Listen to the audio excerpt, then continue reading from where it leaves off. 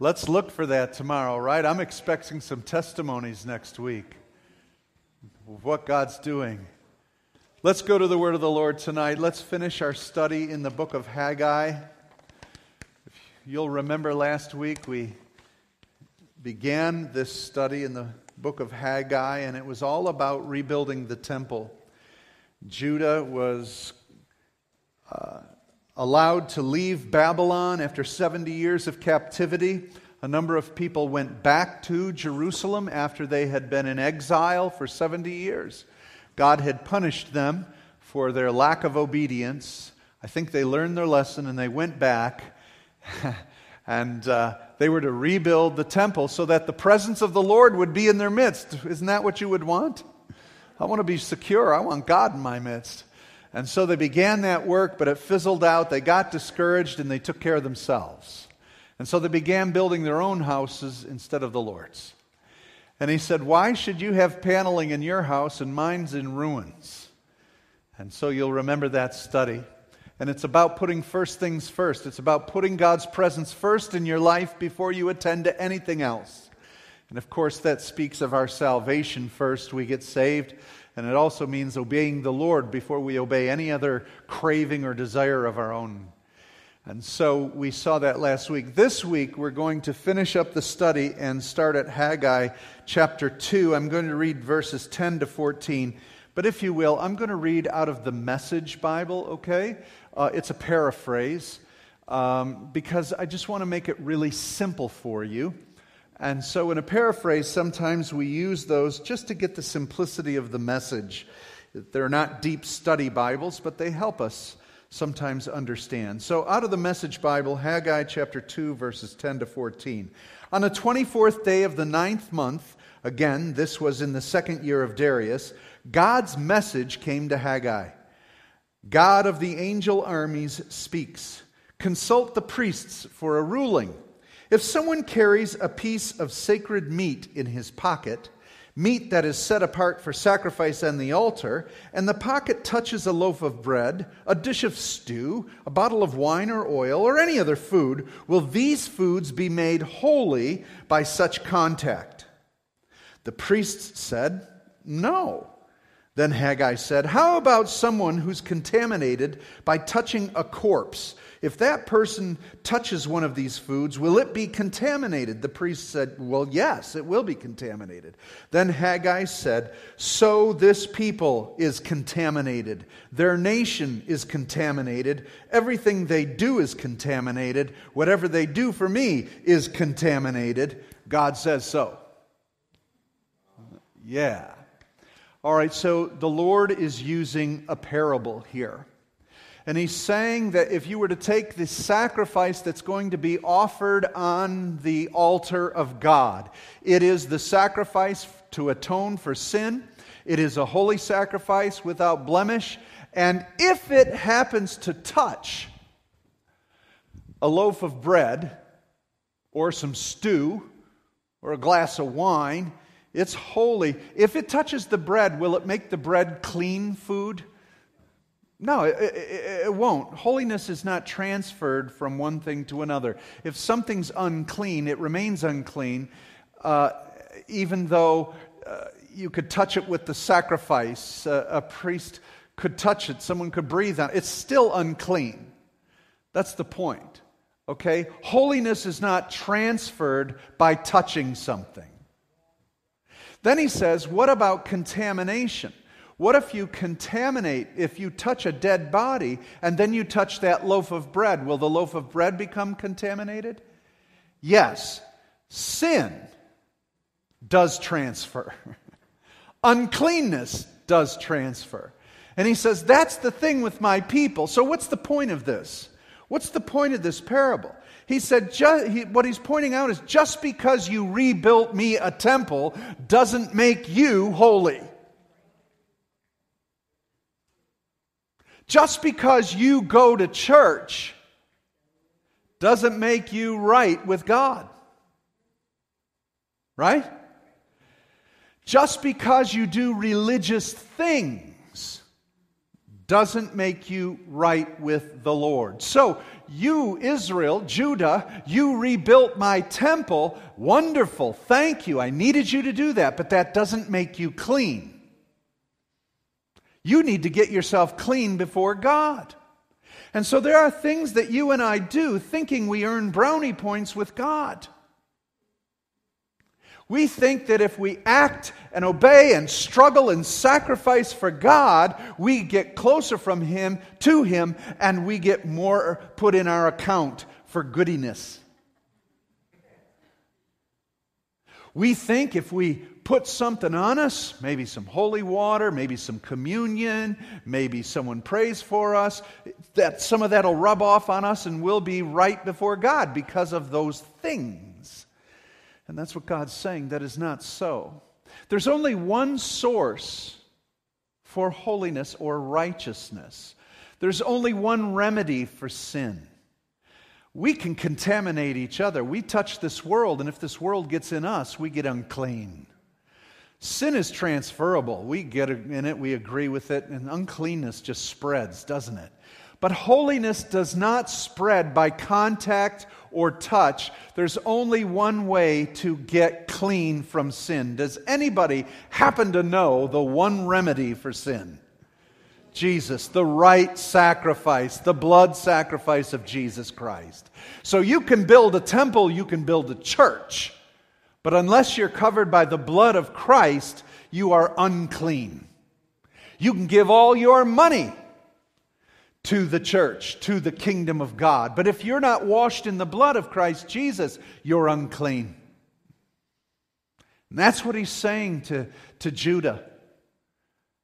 Folks, understand, you needed to build my temple so I could be in the presence of you, but just by building it, it doesn't invite me. You must invite me as you come to the altar for cleansing, for the sacrifice of sin. And so it is with us. Do you know how many people go to church? You know how many people call themselves Christians? Because they do Christian things, but they've never come by faith to the cross of Jesus Christ for their salvation. It is by Christ and Christ alone we are made whole. And I can't add anything to that. I don't become more righteous by the things I do for God. I do things for God because of what Christ gave me. So I'm given this righteousness through the faith I have by the grace of God giving His Son, Jesus Christ. There's only one source for holiness. There's only one source that'll clean the people of God. It is the blood of Jesus, who is the sacrifice. And so that's what he's teaching Judah. Good, you built the temple. Good. But what takes place at that temple is the offering of the blood to cleanse you from your sin. And so Israel, Judah, got caught up in that, didn't they? Got caught up in the law. If they would keep the law, if they would keep the ceremonial things, if they would be circumcised, if they would offer their sacrifice. But obedience is better than sacrifice. How many of you remember King Saul? He offered thousands of cattle and thousands of goats and rams to God, but he did it in disobedience. And that's when Samuel said, "Oh, Saul, Saul, you should not have sacrificed these things. You're not the priest." He did it in a rebellious spirit. Hey, it was all good, holy, religious stuff, but an unclean heart, right? So I don't know if there's anybody here tonight that has done many religious things. You've been obedient to the religious articles. You've memorized maybe some scripture. You've taken communion. You've been baptized, and you've learned different Christian phrases, but you've never given your heart to the Lord Jesus Christ. Then you're still unclean. It's only by faith in what Christ did on the cross that we are saved. And so that's the lesson.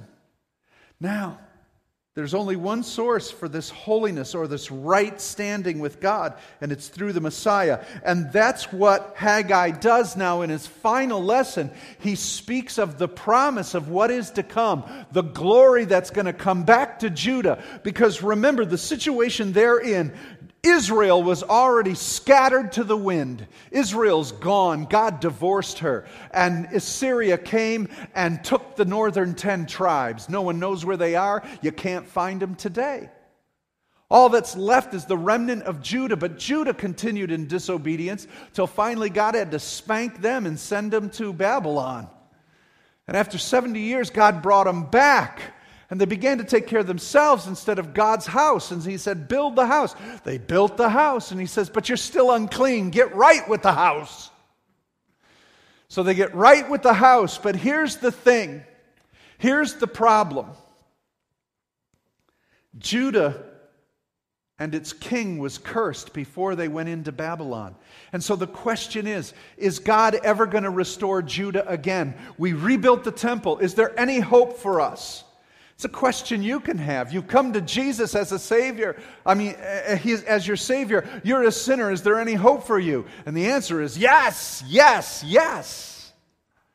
And that's our redemptive God. And God has a resounding yes to Judah. And so we look at this.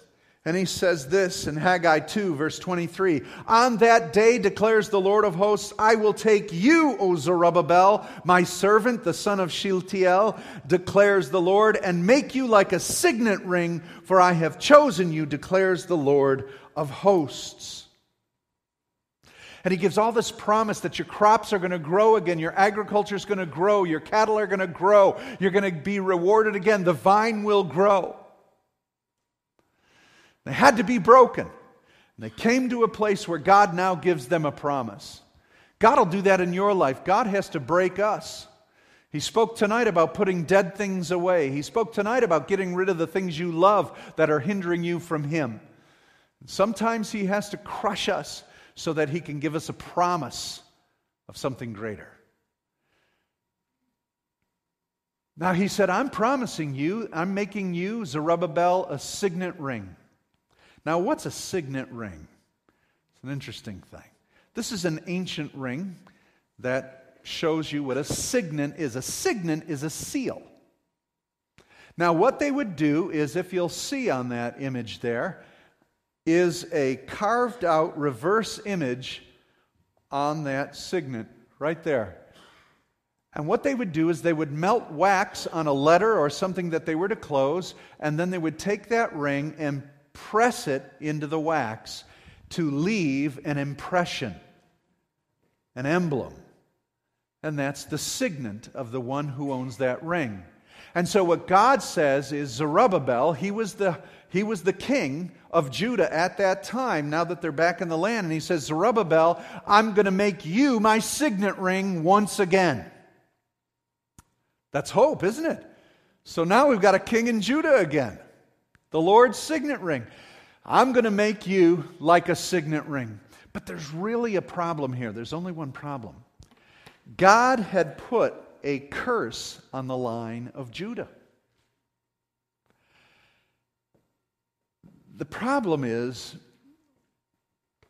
that in Jeremiah 22, it's on your outline, verse 23 to 24, the Lord said this, As I live, declares the Lord, though Coniah the son of Jeconiah, king of Judah, were the signet ring on my right hand, yet I would tear you off and give you into the hand of those who seek your life, into the hand of those whom you are afraid, even into the hand of Nebuchadnezzar, king of Babylon, and into the hand of the Chaldeans. So, when He says to Zerubbabel, I'm going to make you like my signet ring, they remember what God did with the signet ring before they went to Babylon. King Jeconiah was the king of Judah, and what did he say about that ring? Take it off and throw it away. The authority of Judah as a signet ring, the seal of God's power in the earth, was cast away. Now, he didn't stop there with Jeconiah. He's also known as Jehoiakim or Jeconiah, either one. He then went on to curse Jeconiah and said that there will be no king from your line that will ever sit upon Judah from your seed. He cursed the line of Judah. Okay, So, how can the line of Judah be cursed because of Jehoiakim or Jeconiah, and yet he says to Zerubbabel, I'm going to make you my signet ring? Or that Judah once again will have my seal of approval as their king. This is going to be tricky because maybe he forgot. God's getting old. And maybe he forgot that he cursed the line of Judah and threw away the ring. Now he's saying to Zerubbabel, I'm going to give you the ring and you're going to be king. How can he contradict himself? And here's the key to it. This is a prophetic declaration. When he's saying Zerubbabel, he's saying to the king that is coming. There's a king coming that is going to bring all the benefits that God promises in Haggai. That the vine will be fruitful. The nations will come to him. If you read the end of Haggai, you'll see. And he says he's going to crush all the nations. All the nations will come to him. He will rule them all, and he will be the signet ring. He uses the name Zerubbabel, but what he means is the king. The Messiah who is coming is going to be that signet ring. But how can Messiah come through the line of Judah when the line of Judah has been cursed? And when you look at the book of Matthew and look at the book of Luke, you will see the name of Solomon and David, and you'll go through and you'll see the name Jeconiah, and you'll see the name Zerubbabel, and you'll see it all go all the way down to the line of Jesus. But how can Jesus be king if the line of Judah is cursed? Well, God did something miraculous. It's called the virgin birth. Mary, who is of the line of David, not from the cursed side. Joseph was from the line of David, but from Jehoiakim's line, and he was cursed. So, because of the virgin birth, Jesus was not of the seed of human origin, but of God. And so he was the son of David, but through the adoption of his father, Joseph, he was the rightful heir, but he bypassed the curse. And therefore, he's the signet ring of God. Amen? Amen. So he is the only one who could rightfully be the king of Judah, the Lion of Judah, because anyone born of that seed was cursed, but God bypassed the curse, being born of the seed of David, but not of Jeconiah, and so he is rightfully king of Judah, the Lion of the tribe of Judah, and he rules and reigns, and he is the seal, the emblem, the image of the invisible God.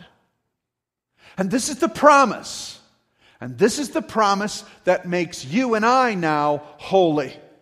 Not because we do religious things, not because we come to a church, not because we've built special furniture or have certain religious rites, but because of the signet ring of God, because of the blood of Jesus our Messiah, He has made us clean. Let me close with this.